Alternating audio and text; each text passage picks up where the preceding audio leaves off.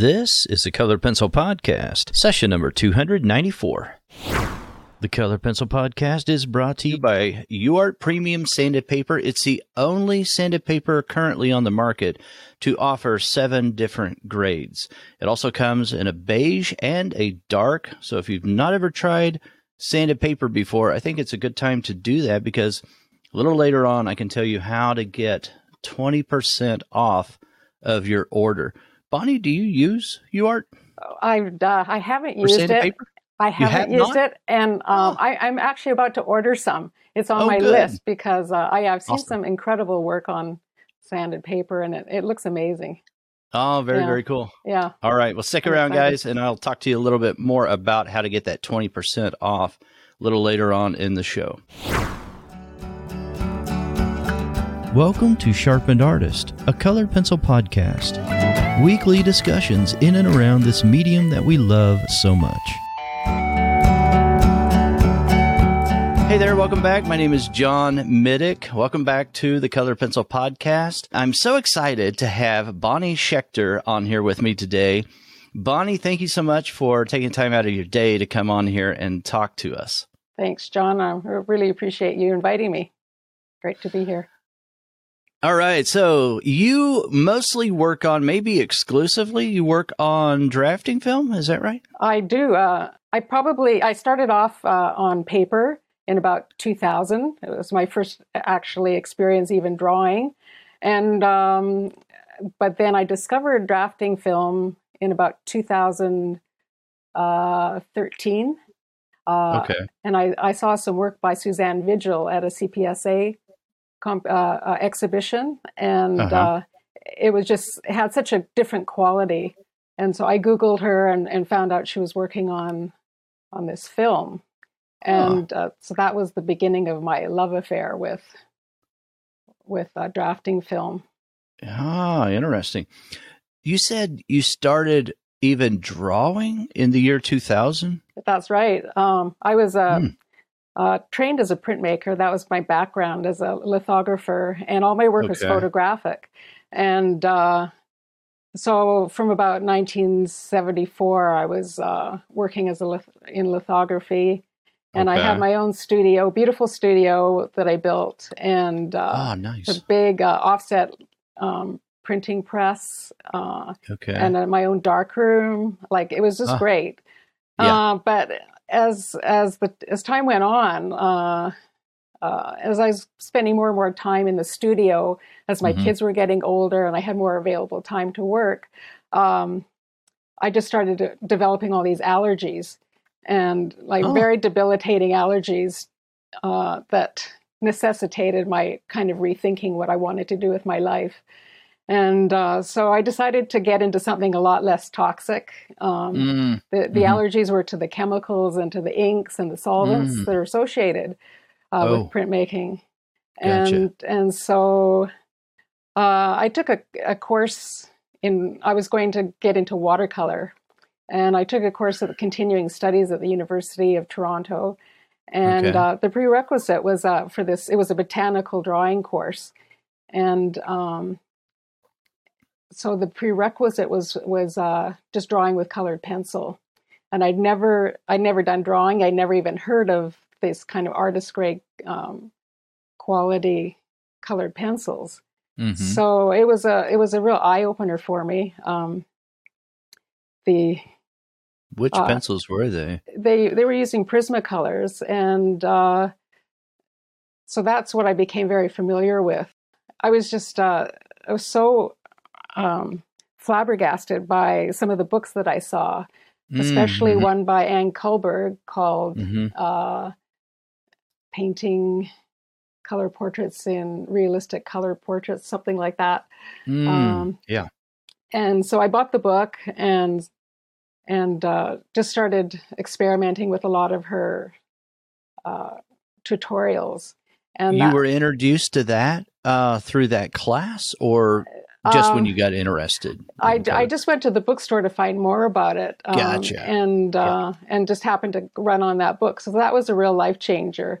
And I just started drawing eyes and mouths and and faces, and thought, wow, this is the coolest thing ever. Just fell in love with it. And I still had some of some of the questions I had weren't answered by the book. And so I did an actual workshop with her. It was a 4-day workshop. And we did a portrait and an apple. And I learned so much just in those 4 days. It was like cramming 10 years of experience, because she was just so generous with her information. That's and good. That was on paper, right? That was on paper. Yeah. And so for the next like 10 years or so, I just worked on paper. So I found when I switched to drafting film, I had to make some dramatic adjustments to the way I worked. Like what? So, for instance, in working on paper, I've got a pencil here, you have to work very vertically with the point, and you want to try and fill in the texture of the paper. So you're not. No, I don't work that way. This was an Ann Kullberg. Okay. Is that how she teaches it? She teaches it. Oh, yeah. And so when I was, in fact, during the workshop, as I was drawing, I had it kind of angled. She said, do it more upright. And then I found that would actually fill in the grain using the very point and doing it quite upright and circular motions.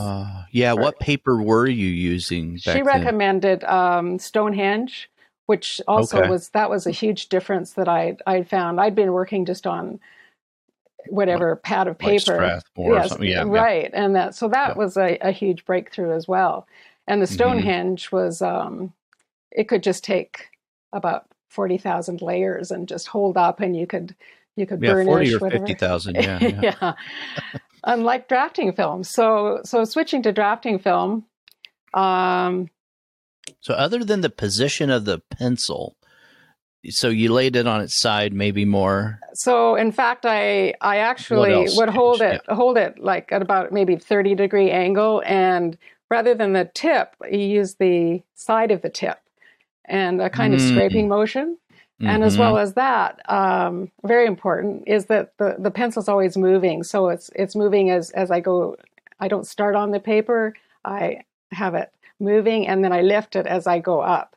So you're okay.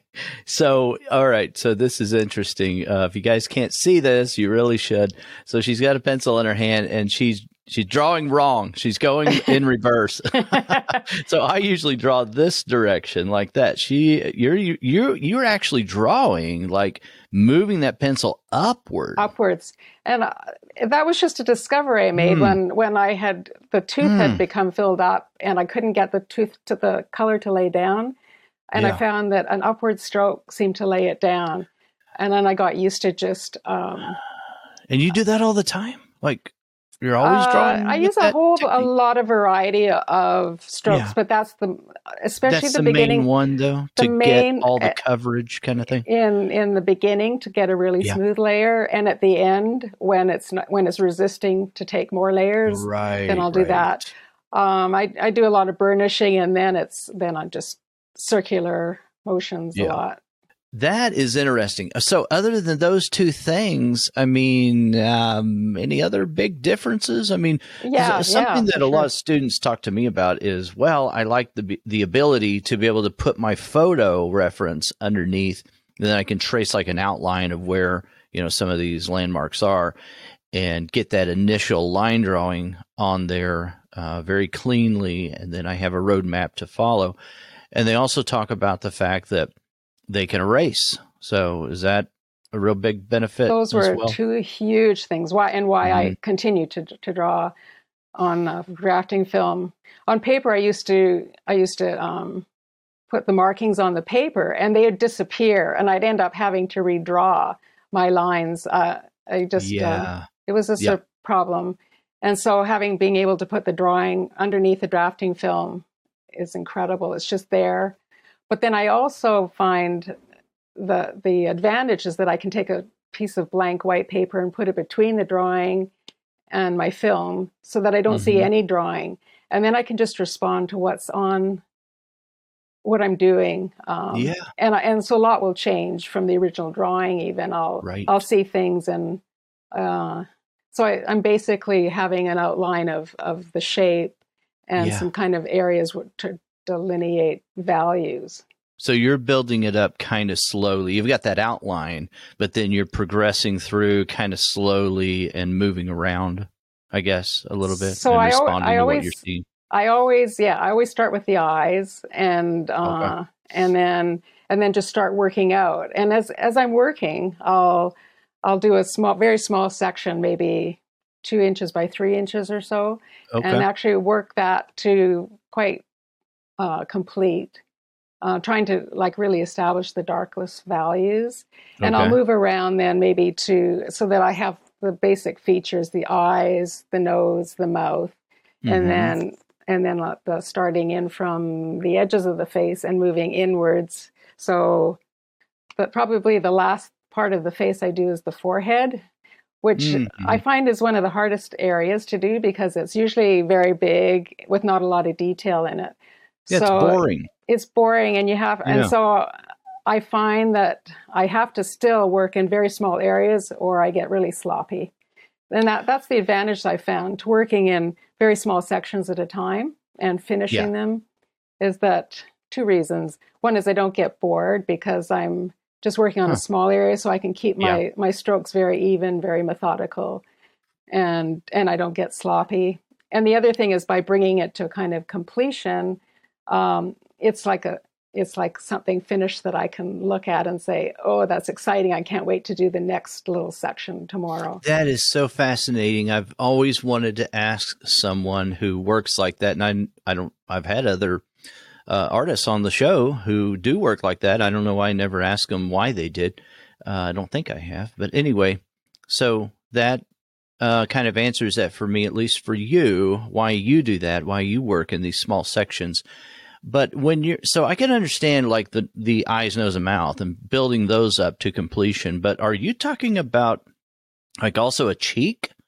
Like maybe one side, one cheek, you build that up to completion? Sure. And you haven't even touched the other cheek, really? Usually in the cheeks, like there's highlights, and I'll leave the lightest areas to the last, because then once I've got delineated the eyes, the mouth, the nose, the ears, and then I start building in from the darker areas. And I'll build up the darker values and then work towards the highlights in the cheeks or in the nose, and those are white.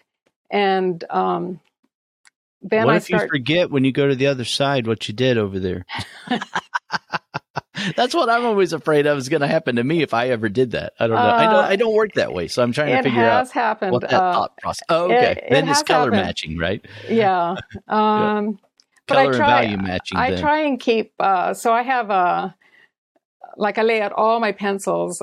I have them all laid out on a table. I don't have them in boxes like a lot of people that are very organized, but I do have them laid out on my table. And then I have smaller trays. So if I'm working on the face, then I have a whole selection of colors that I'm using in the face. So I tend not to actually forget about it. And I mean, as I get more and more experienced, I'll remember then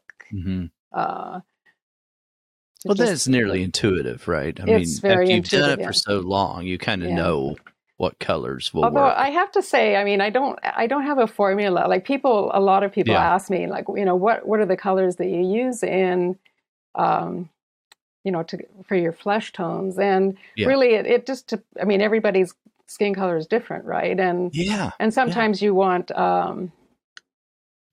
just a well, and the photo's different. Sometimes the lighting is different. The shadows are different, right? Exactly, yeah. So, and the mood that you want to create could be different. But that's another difference I found, though, working on drafting film than on paper, was that I actually had to adjust my color palette. And so... Why is that? I mean, it just...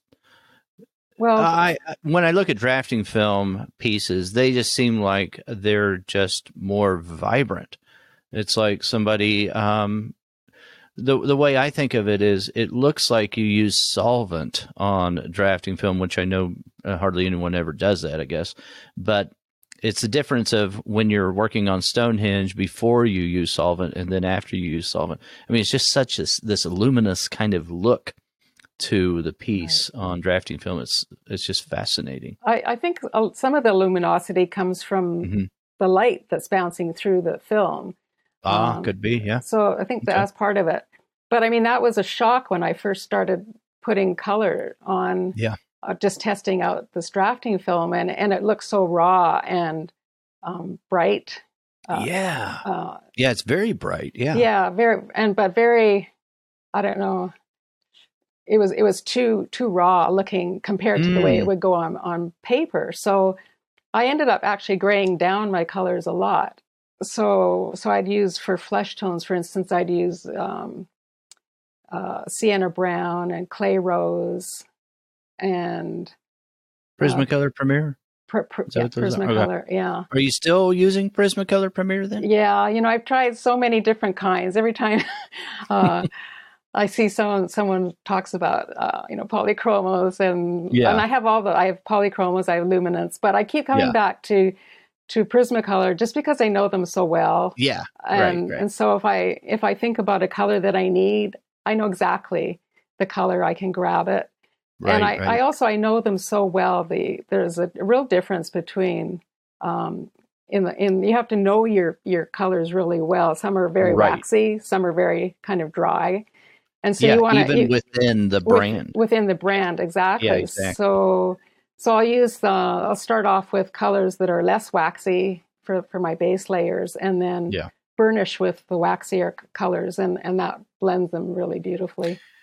Now, you're talking about dulling down some of these bright, vibrant colors and when you switched over to drafting film. So difference there in using your pencils on cotton paper. So when you are thinking along those lines, like let's take maybe a Caucasian flesh tone and the face and leading up to a highlight on the cheek, maybe there's, an area that nearly looks white on the cheek. So I know this is probably kind of highly technical, but what would you say would be some differences there with if you were doing that like on Stonehenge, and then if you started doing that on drafting film, would you use some darker color in that area then? So build up from a dark value to a light value? So I think my work's progressed a lot in the last couple of years, and I used to leave those highlight areas like almost white, and particularly on paper, I think I did leave a lot of the white paper. Just the white of the paper. Oh, white of the paper, and then I found on drafting film. And part of it is just as I get more experienced and like make discoveries that actually using color in those light areas, you could actually put quite a bit of color into those highlights. And I think it would be the same on paper now, but it's just because of my experience, right? Oh, sure. That makes sense. So you're seeing more of a tonal range and a hue separation. So you're adding more color as well. That makes sense. And you can actually go quite dark, and it still is relatively light compared to the dark areas, but that allows you to bring also that smoothness of the blending from the dark to the light, and burnishing the dark to the light much more easily. You're talking about burnishing a lot. So you do that on most of your drawings? Yes. In drafting film? Yeah? Yep. Okay. Pretty much all over, although, I mean, there's some areas that don't need it. Now, I have to confess, I've only used Duralar, and I only drew on one side. So I didn't draw on both sides when I've done that. Since speaking with you, I bought like the 2 mural size nearly drafting film sheets, and I've got them. I haven't used them yet, but I'm excited about using those. So what advice would you give someone, say someone like me or anyone else listening today? They've never tried drafting film. Maybe they've tried Duralar, and I understand there is a difference there a little bit. This is a more professional grade of polyester film than what Duralar is. What advice would you give someone coming from cotton, like Stonehenge or something like that, to drafting film, other than what you talked about regarding the position of the pencil and then the darker values and more color? Well, you said that may be due to experience. What else? So, because I got to tell you, here's the feeling I had. I'm giving you more time to think about this response. Here's the feeling I had. I wanted to hyperventilate when I started testing on Duralar. I was like, whoa, I'm out of tooth already. It's like I could keep going on Stonehenge, but I'm already out of tooth, and it's only like 3 layers. Yeah, that's a huge shock, isn't it? Yeah, and very frustrating. So that was a huge consideration, or trying to figure out how to get to where I was going in way fewer layers. Yeah. And so I used that quality of that rawness, and being able to gray it down, and by actually applying like grayer colors, like warm gray, cool gray, putty gray. There's a lot of those different values, gray, lavender, and you're talking about a lot of middle values though as well there, aren't you? Right. So it seems like, okay. So when I lay down my layers, I would use several different colors of very similar value to lay down a smooth layer, and then they may be a lot brighter than looks realistic, but then going over with using pressure and blending it with a grayer color will tone it down and give it a more realistic look. And you can get there a lot faster than building up, 12 colors or 16 colors of gradual brush tones. So you're thinking, I guess, okay, I'm going to get to the finish line quicker. So what colors do I need to employ now? How do I need to shift this color to get to that end result? Okay, that's probably a good takeaway. What about erasers? What do you use for erasers? So this I use. This is the Tombow Mono. Yeah. And those are great for erasing fine lines. Right. But this is my all-time favorite tool. It's called a Euro tool. I don't know if you can see that. What is it? It's got a fiberglass insert. I can pull it out there. So this is fiberglass. I think it's called a scratch brush. Okay. Euro tool scratch brush. And you might send me a link on that, and we'll share it in the show notes. Sure, no problem. Yeah, it's available on Amazon. You can erase like fine lines, soft lines. If you get a kind of a junky buildup of color, like you can just gently erase like just that buildup that you didn't want. What? I'm going to have to order this today. Oh, it's the best tool ever. This will change my life. This was a life changer. So I'll bet. So things like baskets or straw hats or I did this drawing where you can see it behind me. There's this I don't know if you can see it. It's a knit dress. So all the little detail was just done by scratching out the color with this Euro brush. Nice. But you're telling me, if I'm understanding correctly, I mean, texture is one thing, but it sounds like you're able to get a little bit of tooth back, right? It actually, you can, it doesn't get tooth back. But you're taking off some of the layers of You're pencil, taking off the layer of the pencil.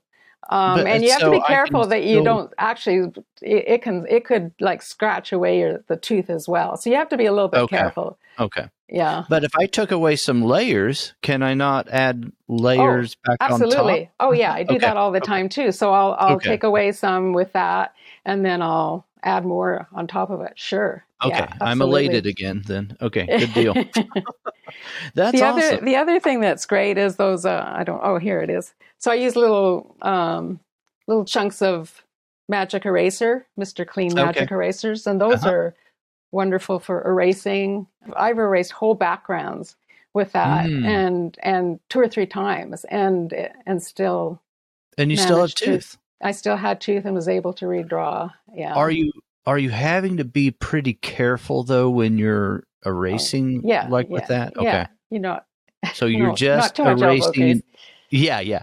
Just erasing enough, just doing it gently enough to where you can see it's removing the pigment, but not any more than that. Okay. Yeah, you still have to be careful of the surface. And okay. I mean, on occasion I have gone too far, lost the tooth, and at that point I might draw on the back if I've just lost a certain area. But otherwise, I just you're not drawing on the back.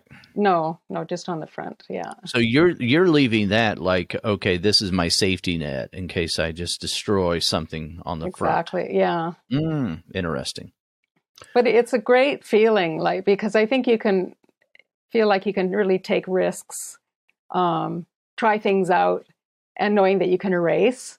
So it's a very liberating kind of feeling. Yeah, exactly.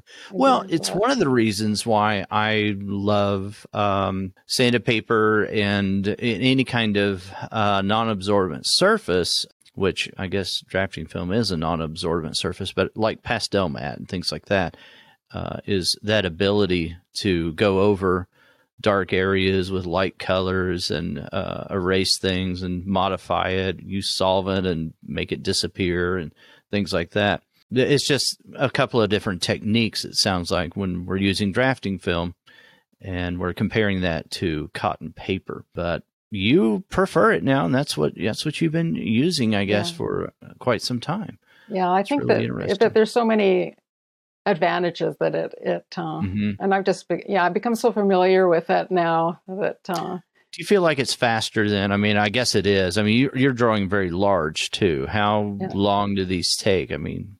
I'm just wondering about that. It seems like it would be faster because you're getting to the finish line quicker.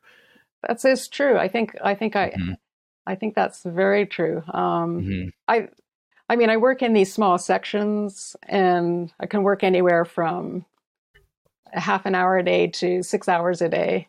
Okay. But I work every day. So you're pretty disciplined with a studio time that you go in there and you're just like, okay, I'm going to work for the next 2, 3, 4 hours or something like that. I don't set myself any goals, except my goal is that I want to try and accomplish one thing today, and it might be, just this tiny little section. Okay. But then it's hard to quit, right? That's the way it is for me. It depends. If I finish an area, then I'd like to think about it, and I'll leave the room and then come back about 10 times and look at it. And but I try not to overdo it. I mean, I have a vision problem. I lost the vision in one of my eyes. Yeah, let's talk about that for a second, if you don't mind. Let's talk about that. No, it happened about close to 2 years ago. It's caused by macular degeneration, but there's a bubble of fluid in my eye, so the center of my vision is blanked out. I can't just have peripheral vision, and not only that, but it's very distorted. It's like looking through a bubble, right? Lines are distorted, but so. And that happened 2 years ago, you said? Yeah, close to 2 years ago. Okay. Well, I'm sorry to hear about that. When you're drawing then, is your mind allowing you to see that peripheral vision? I know, just talking to, he's a friend of mine, he's an eye doctor, but he told me that, because I've got double vision in one eye, I've got where I see outlines, ghosting is what he called it. And I said, I think I'm cured. I don't see that anymore. He said, no, you're not cured. He said, you'll never be cured of that. He said, it's only going to get worse. He said, but what happened is your brain has told you not to use that eye, not to see that and to block it out, So if I really try, I can still see it, when I hold my other eye closed. I just wondered if something like that may be going on. Yeah, exactly. It astonishes me because if I close my good eye, the world is just really wonky. It's right. It looks like that painting The Scream, like everything's all distorted. Right. But otherwise, you're drawing without any difficulty other than the depth of field and all of that. But you're able to use the good eye, I guess. And somehow the brain just knows what it should be seeing, and that's what it takes over. Unless I'm drawing straight lines, and every once in a while they just start to blip around, and that's the most problematic. But generally, because my left eye is the good eye, and it's farsighted. It wants to see things far away, but I have progressive lenses, so looking down, I'm able to see adequately. But the thing is that I found that because of this eye problem, I've had to adjust in certain ways. One was in my lighting. Okay. And I found that I work in a whole variety of lighting situations now, and because my eyes will either get tired with bright light, or I'll need more light for some things. And so I'm finding that sometimes I'll have just like one incandescent, like 60-watt bulb, and that allows me to see values more than detail, and so that's been actually very useful. And other times, like if I can't keep that focus up on detail. Like I'll draw a lot with a very soft focus, so I'm not actually looking at the very surface, but just a little bit beyond it. It's like squinting your eyes at something. So, and then I'll go back into it for short little periods of time, just focusing on the detail and filling in all the little bits that I've missed, and bringing up the detail. Yeah. So you know how to compensate for you just adapt, it seems. Yeah. The Colored Pencil Podcast is brought to you by UART Premium Sanded Paper. And I'm going to make it very easy for you to try them today, because all you got to do is go over to the show notes, sharpenedartist.com/podcast. There is a code in there that if used at checkout at dakotapastels.com, you'll get 20% off of your order. Now, I want to tell you why you should probably place your order with dakotapastels.com anyway for UART sanded paper. Not only because you get that 20% off, but because it comes in UART sanded paper comes in more varieties and options at Dakota Pastels than from any other online store. Want it just in the sheets? You can get individual sheets of it. You can get it in a pack or a pad. You can get it in a roll. You can get it in a 4-ply board. Comes on this very nice 8-ply or 4-ply conservation board. And there's different options even within boards. You can get it on a premium board. So many options to choose from, and it comes in the dark and the beige colors. So this isn't going to last long. Go ahead and take advantage of it while you can. And we do thank UART Premium Sanded Paper for sponsoring the Colored Pencil Podcast. I think because of that, my eye condition, a couple of things. It's helped me develop new ways of working within the constraints of what my eye will allow me to do, that have actually, I think, allow my work to progress. And the other thing I think it did was it kind of allowed me to give voice to what I really wanted to do. Well, I feel like I don't know how long my vision is going to last, and so it's given me the inspiration and the motivation.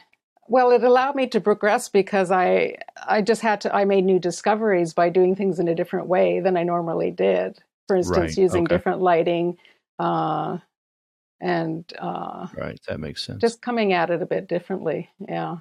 So there is a risk that this will affect your other eye, I guess. I guess. I mean, who knows? I'm praying that I don't lose that eye. I've been doing all I can, eating well, and okay.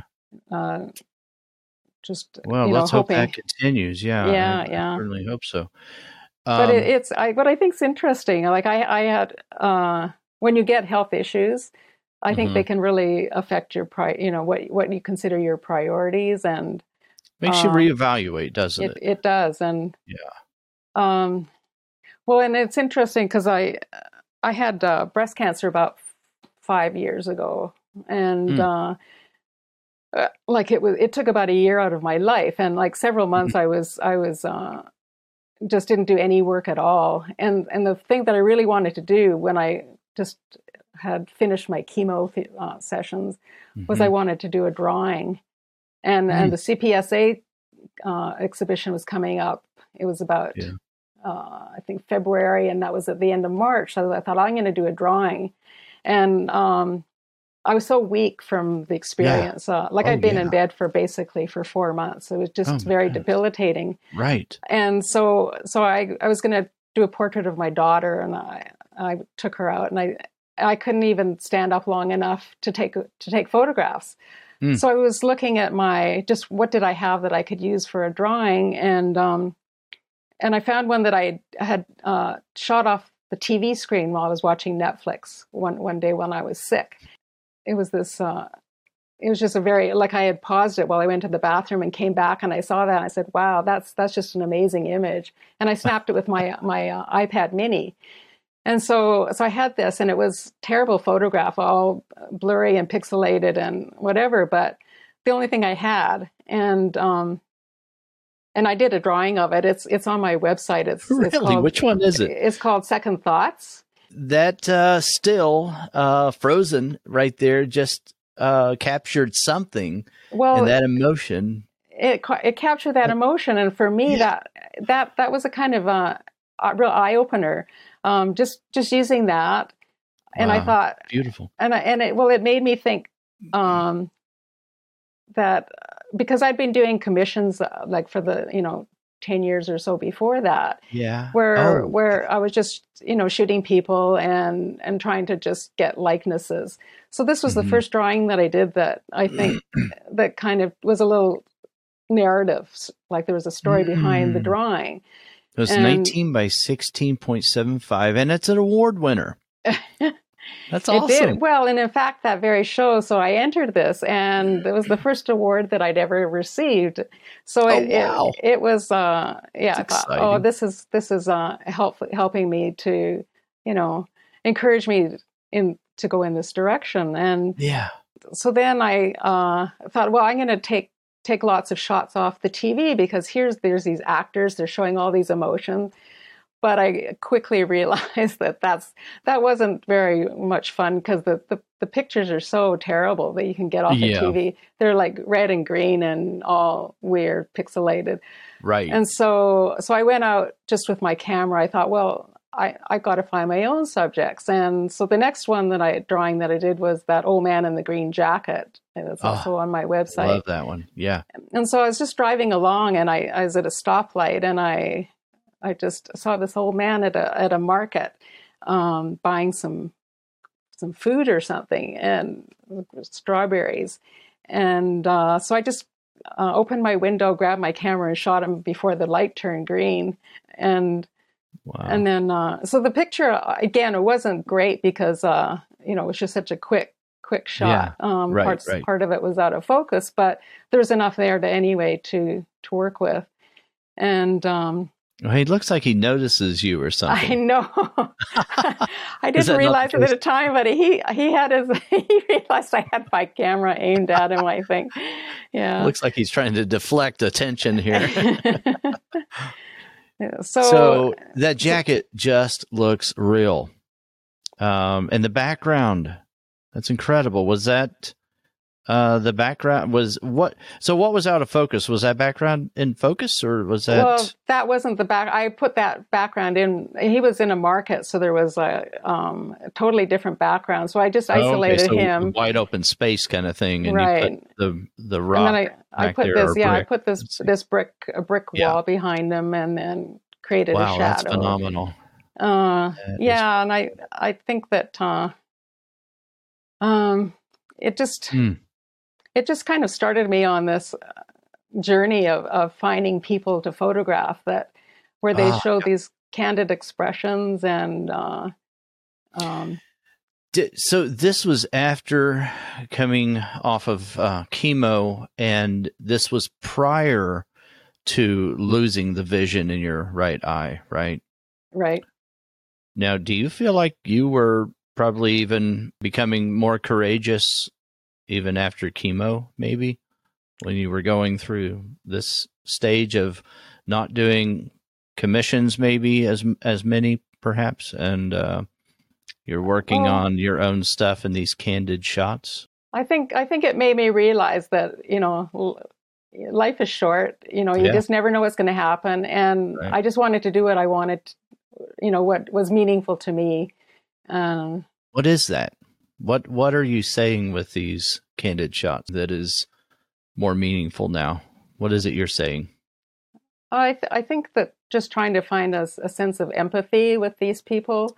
Okay. Like there's so many people in the world, and they have all these, I see them on the subway or walking around, and they have their whole lives, and you don't know anything about them. But especially when they're these introspective expressions, kind of it gives you the glimpse into, just our humanity. It's what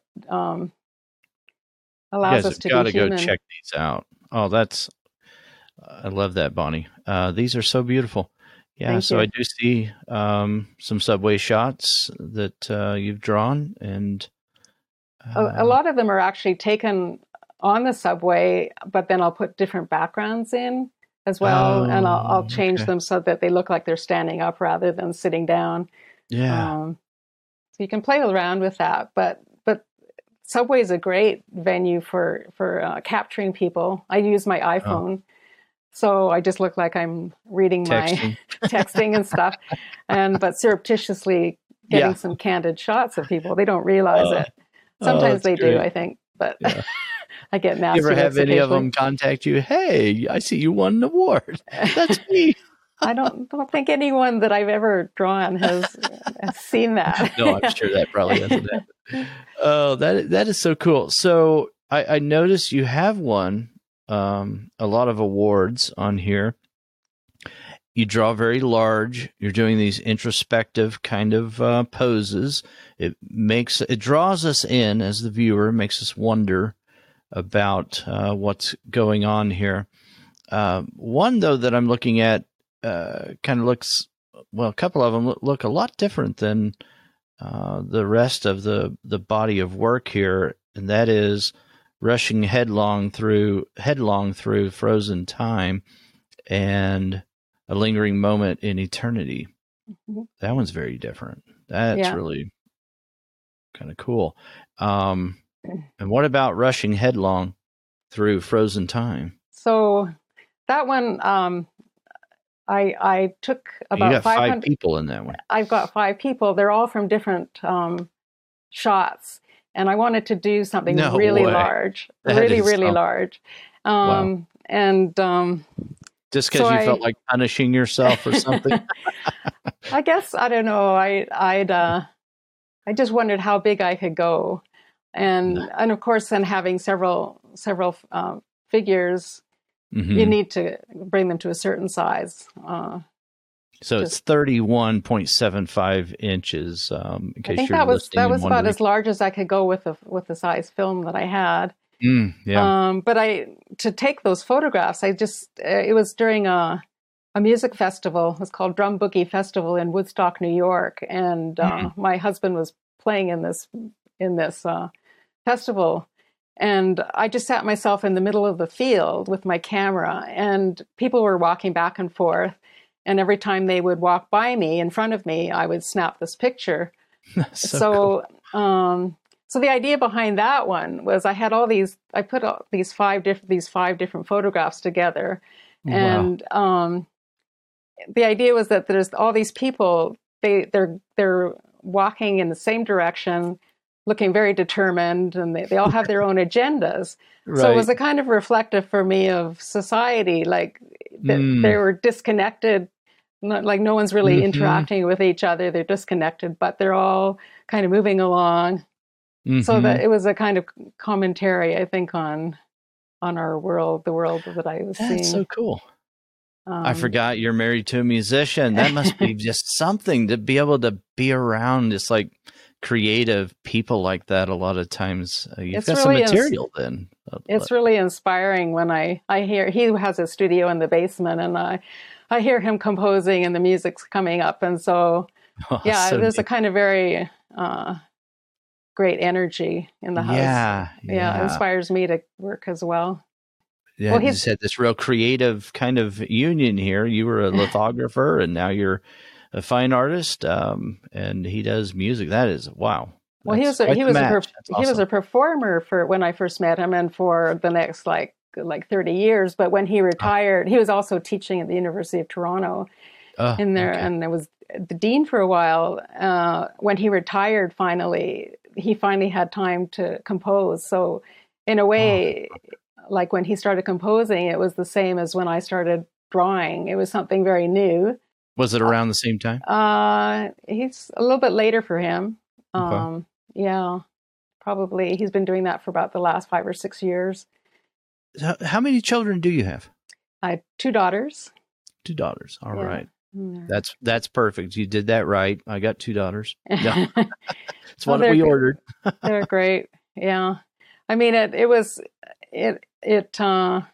mean, I'm the kind of person that can do one thing well at a time. And so all the time when, for about the first 10 years of their lives, I didn't do a whole lot of art other than just my time was consumed with, driving to being a parent. Being a parent, yeah. Yeah. Lunches. Right. Yeah. But then, it's worth it. And it, I mean, in a way, it's rewarding, right? But it's time consuming to be a parent. Yeah. But also my youngest daughter was always asking me to draw pictures. So in a way, when I say I didn't start drawing till I was 50, I was actually doing drawings for her. And so in a way, she probably got me started and interested in drawing. That's neat. That's so cool. So how old is she now? She's 33. Have you drawn her? So what about that pose you were going to take of your daughter and you were too weak to take it? Did you ever get that shot some other time? I have drawn her. She doesn't like me showing it. It actually was in a CPSA exhibition. Oh yeah. And then I had it hanging in her house and she took it down. And she wasn't happy about it. Wow. So it's really hard drawing my kids. Yeah. Hard drawing people, I think is. I've done lots of them when they were little. They let me do that. Are those some of the ones that we see there on Drawings for Sale page on your website? No, and on the commission page, I think there's one called. I don't know if they're probably not labeled. There's one of my youngest daughter lying with a red balloon. I see it. Yeah, and that was one of them, and another one, which was actually in a CPSA competition of a little girl playing a toy piano. Oh yeah, I see it. So those are my girls. Oh, very cool. Yeah, and the way I actually started even doing commissions was that I was drawing my kids, and and they're both blonde, and I wanted to just get more experience. So I called up my friend and said, "Can I draw your daughter? She's got dark hair." And so I came over and did a photo session with her granddaughter, Lucy. Ended up doing about 3 drawings of her from the batch that I took. And that on that commission page, I think you can see she's wearing a pink dress with working at a computer. And then I did one. And so when I had showed them the drawings that I did, they were just, they bought them, and they helped me set up a website. They really encouraged me. They started telling other people about it. Yeah. So it became a word of mouth. Oh, very cool. So that was just, you were just wanting some experience and some reference material for blonde hair or whatever. And turned out to be a commission. That's so cool. Yeah. You didn't even know what to charge or anything, huh? It made me realize that, I didn't know. When I started, I didn't know it would go anywhere. And then they said, these are wonderful. You can charge for them and get commissions. And so it kind of just grew. And I love doing that. But so now I tend to just take commissions now if I'm really interested in the project. Okay. Because I just, like I said, having set the priority of just wanting to do what makes me happy now. That's amazing. Now, so you've gotten some clarity and you know what you want to do. So let's talk about what your plans are then for the future. I mean, other than working on what you've been interested in, are there shows you want to get into? Are there competitions that you want to enter? I think in the future, I'd really love to have a show of a lot of my work that I've been doing over the last few years. I've never approached a gallery. I used to have a gallery when I was a solo show. When I used to have a gallery when I was a printmaker, and didn't have great experience with that. It's just that, I mean, they take 50% and they would charge for framing, and I ended up not seeing really any money from it. So then with my drawings, it never occurred to me even to take them, but to a gallery. I think now I would really like to have a show. And so I need to find the right kind of gallery to represent me. That's, and that I feel good about working with. In the meantime, I enter lots of shows. There's lots of shows for drawing. When you're looking for shows, what are you looking for?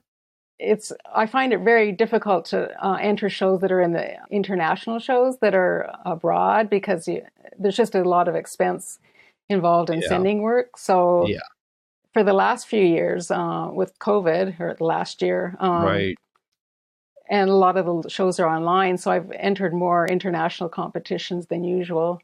I always enter the CPSA show, or I have been for about the last 5 years.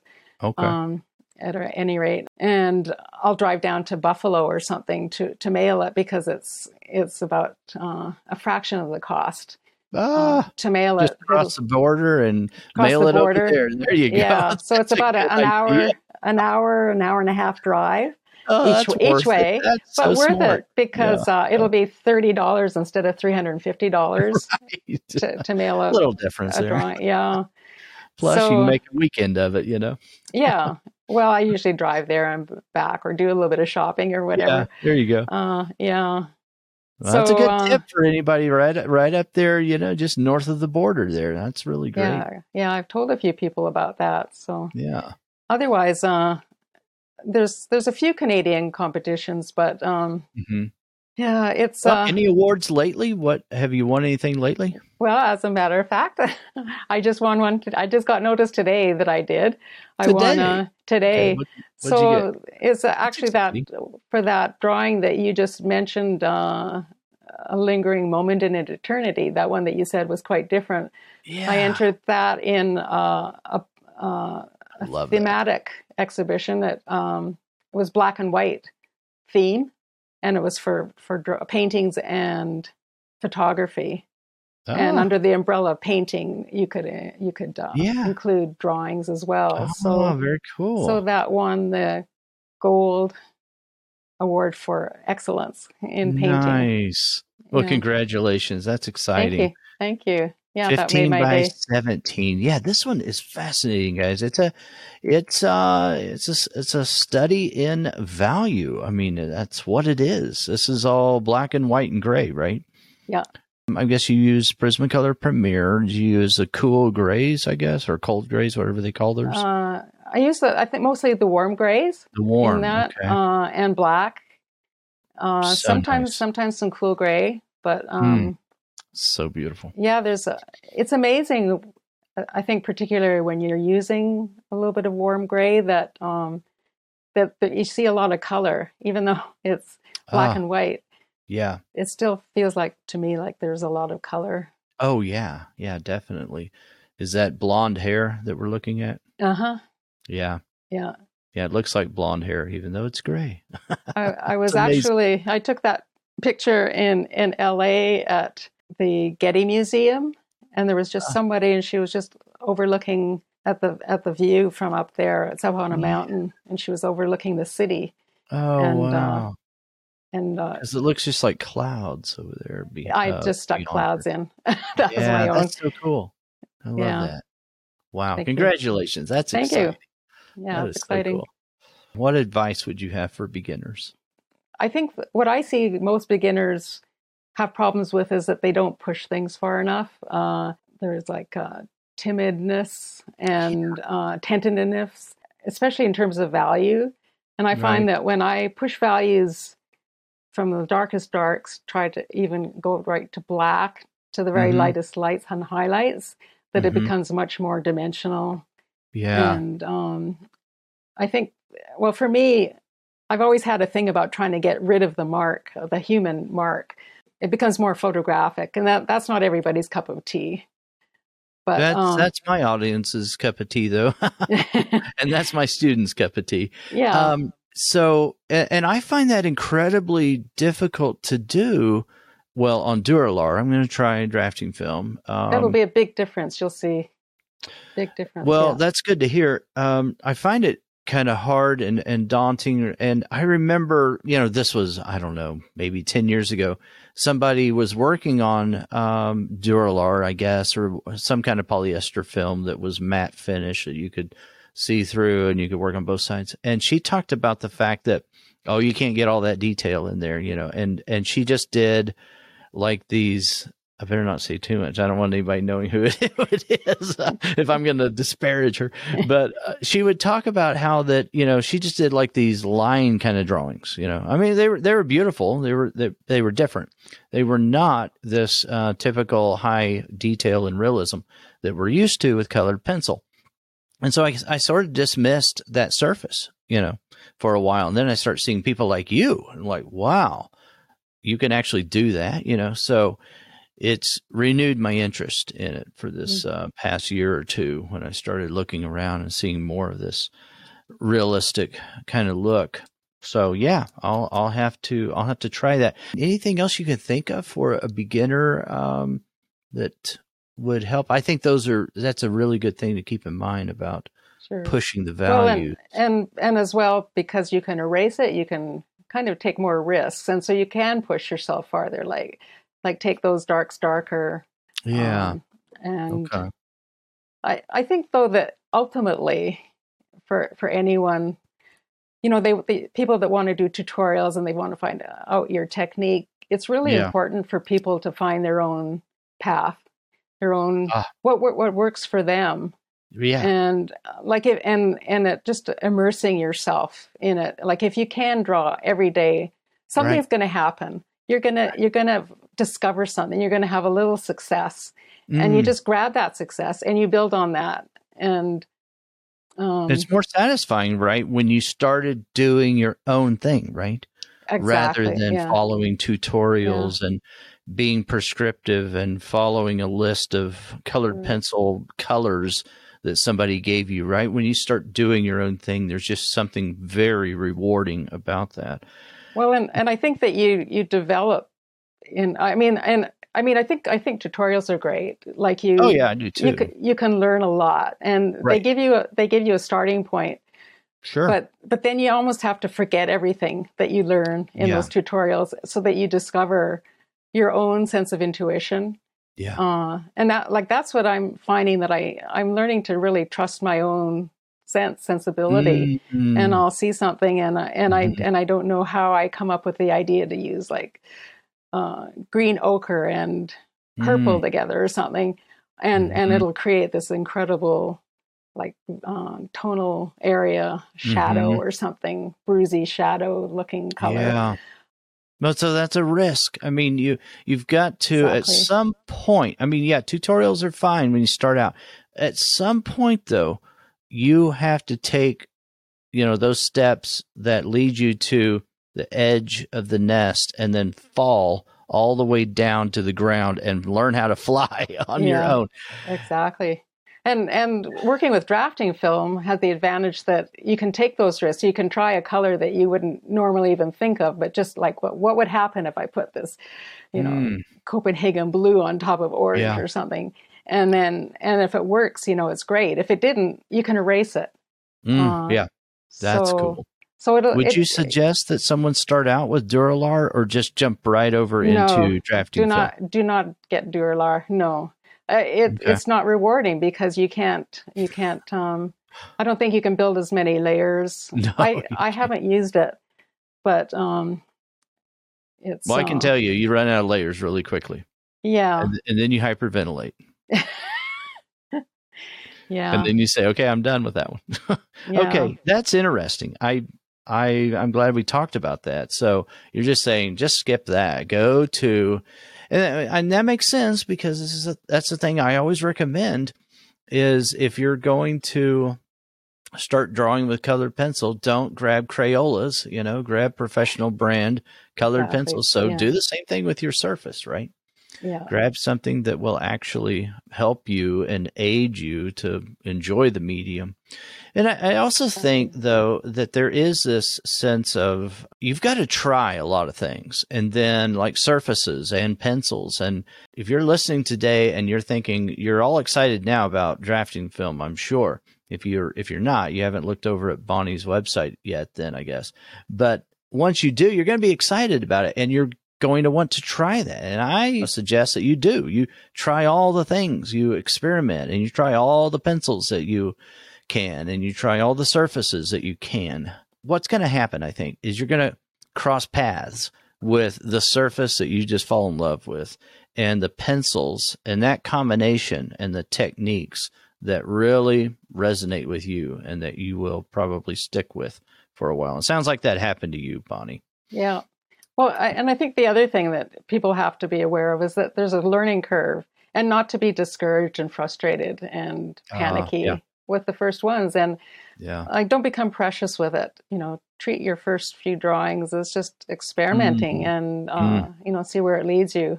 I mean, I did several drawings that never made it to my website.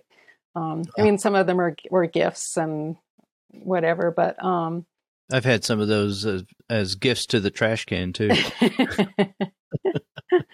Yeah. So, I mean, go easy on yourself. Don't expect, miracles right at the beginning. And really, I feel like my own work was only in the last couple of years that I really felt like, I knew what I was doing when I started. Mm-hmm. That I could probably would end up finishing it. I have a whole drawer full of things that were not finished because just didn't make it. You got when they were part of that learning, or I just knew that they couldn't be resolved. Okay, gotcha. But now I just feel a little bit more confident about it. What I'm doing. Sure. So and just I think just the intensity of working every day. I retired from my job, and that made a huge difference in just freeing up my time, and also with the pandemic, just having nothing else to do but draw. We were made for this time. I tell you, artists, we've been training for this for years. It's finally happened. Oh man, yeah. It's I think you cannot underestimate the importance of daily drawing. If nothing else, in a sketchbook, something small, and value studies, or something that is difficult for you or enjoyable, something that you will do. I love that advice, Bonnie. That's really, really good. Some of my other things. This is a nylon stocking filled with cheesecloth. Makes a soft pad. And so after I'm finished a drawing, I just rub the whole surface with the soft cloth, and it brings up the shine, and it tends to get rid of any pencil marks, unevenness. Really? Yeah, and it brings up just a luster over the like waxing your floor. That is interesting. So there's no polishing. Fear of any transfer at all? It doesn't. No. It doesn't smudge or smear. And really? Yeah, and you just make a nice a nice like little so pad. Nylon cheesecloth inside, and wrap that up and just gently rub your surface. The whole surface. And do you spray? I don't know if we talked about that. Do you spray with fixative or anything? I do. I spray with a workable fixative. Okay. I should upgrade my fixative. I use the Krylon workable fixative, and I just a couple of light coats of it. But so the nylon first, and then the fixative afterwards, right? Yeah. And it'll show on areas that are not covered with pencils. So I put a like I have a border. I never frame right up until my image. I always have a border around it. So I want that to be not have the mark of the fixative on it. So I tape around the border of my image, and I use this post-it removable labeling tape. Oh, okay. I can give you a link to that. Why do you use that? Is that low tact or something? Very, very low tack. It's like if you know post-it paper. That's what it is. It's like post-it. Like, so it's extremely low tack, and so it doesn't leave a residue behind. Sure. I think I used to use tape, and then actually, like, it would take me so long to finish drawings back in the old days that it would actually lift or like leave a residue on.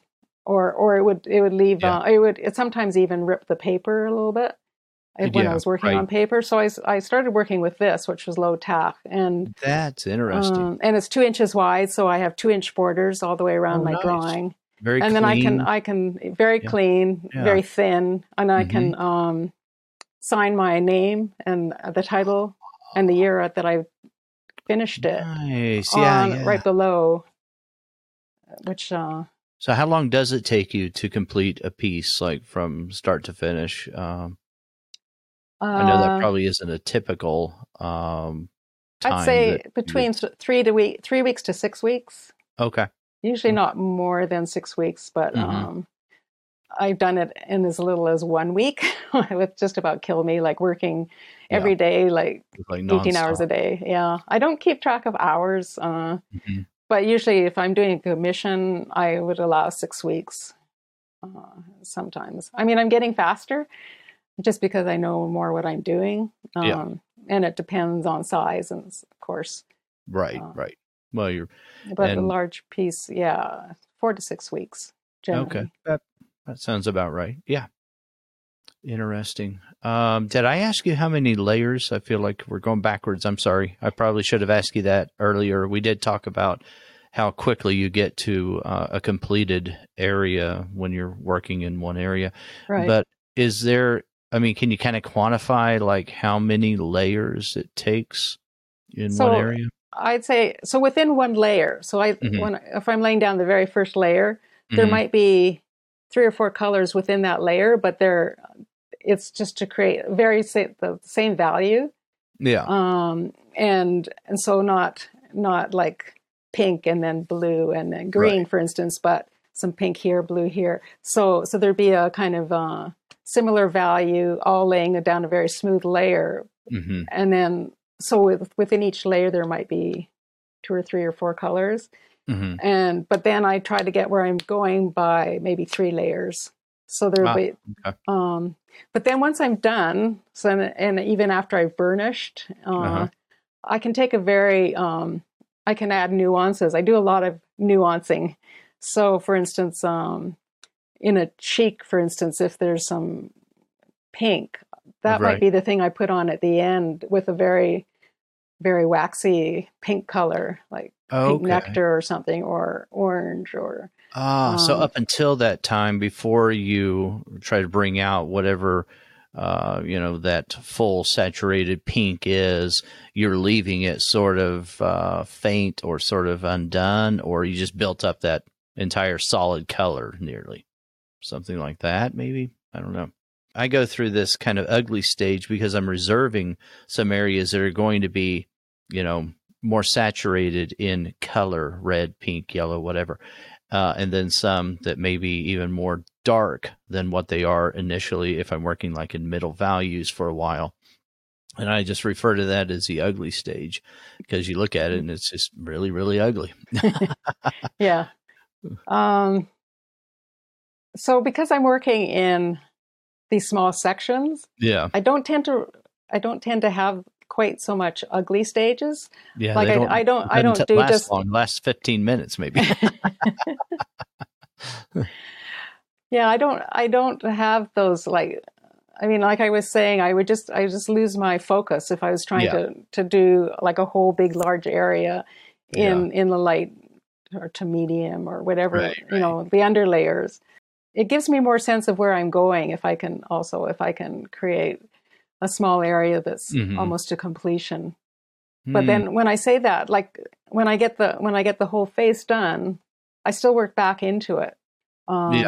It sounds like you're going back and looking for areas to enhance, right? Sure, yeah. That's what it sounds like you're doing. Okay. So a lot of it is using brighter colors to enhance certain areas, bring out.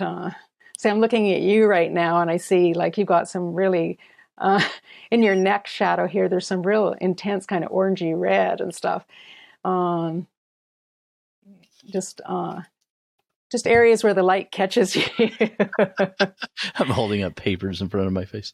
I mean, do you ever find that after you've been drawing a lot and then you start looking at people and all you see is their face in terms of color and value? All the colors and values, and you see where the zygomatic is sticking out. And I do that all the time. Yeah, my wife doesn't like that because I talk about it. I'll say, "Did you see the nose on that person? That is so fascinating." So there's nothing fascinating about noses. Wow. Any other like subject matter that you're interested in, or are you just going to stick with portraits? I think there's enough material there, probably, but just curious. Yeah, for some reason, just feeling like. As soon as I discovered portraiture, I mean, I thought that botanical course that I did. Yeah, because you started out doing that, right? Right, and it made me become good at drawing very quickly because I mean I just practiced every day, but you get everything foreshortening. You know, you're drawing. And flowers are so abstract too. Yeah. So you're looking at negative space a lot as well, I'm guessing. Shapes, everything, values, detail. So, but then when I discovered portraiture, it just resonated with me so strongly. No turning back. Yeah. No turning back. Yeah. So I'm very happy to be just doing that. Plus, then I can bring in just my love of drawing textures and detail by bringing in different backgrounds. Oh, yeah. And the clothing that you do. And the clothing, phenomenal. I love drawing clothing. That's, I can tell. That is just, it's so inspiring to see that. Yeah, to create, you really get to play with volume and three-dimensional quality. Right. Yeah, I love that. And also push the values really well and blending from dark to light. When I was a printmaker, we used to call them printing rainbows, and you have a printing roller, and you would lay out your ink, and then you would be rolling the ink patch back and forth, so the colors would blend. You get a beautiful, perfect blend, but you can only ever go in one direction because you're just it's all on a roller. Oh, right. And I thought the most wonderful thing would be if someone could invent a roller that would allow you to do just different shape rainbows. So in drawing, that's what I discovered, that I could create blends of color, like from one to another, just by burnishing one color into another. It's almost like mixing oil paint somehow with Prismacolors. They're so waxy and blendable. Yeah. Do you feel like that? I guess coming from that background then with lithography, you had a sense of color anyway with that. You probably developed a really good, I think that was really helpful. Vocabulary. Yeah, I could see. Well, and because you're just printing one layer on top of another, so you know what all these colors do together. Yeah. Right. Yeah. Yeah, I'm sure that was a huge help. Right. In switching. Yeah, some new artists I know do. I mean, that really trips them up. Is they're overwhelmed by this inability to understand, how these colors are going to interact with each other and how to shift things back in warm or cool directions and to blend something together to get the color that they want. Yeah, I think lately I've been doing a lot more using complementary colors than I used to. Doesn't it make it fun? I think it does. Yeah. To get shadows, to get a richer tone on something using complements, I think it's so fun just to see that movement in different passages that you're working on in your drawing. Yeah. It makes it so much richer. Yeah. If you rather than just say to create a gray using gray, right? I use like clay rose and jade green, for instance, makes a beautiful gray.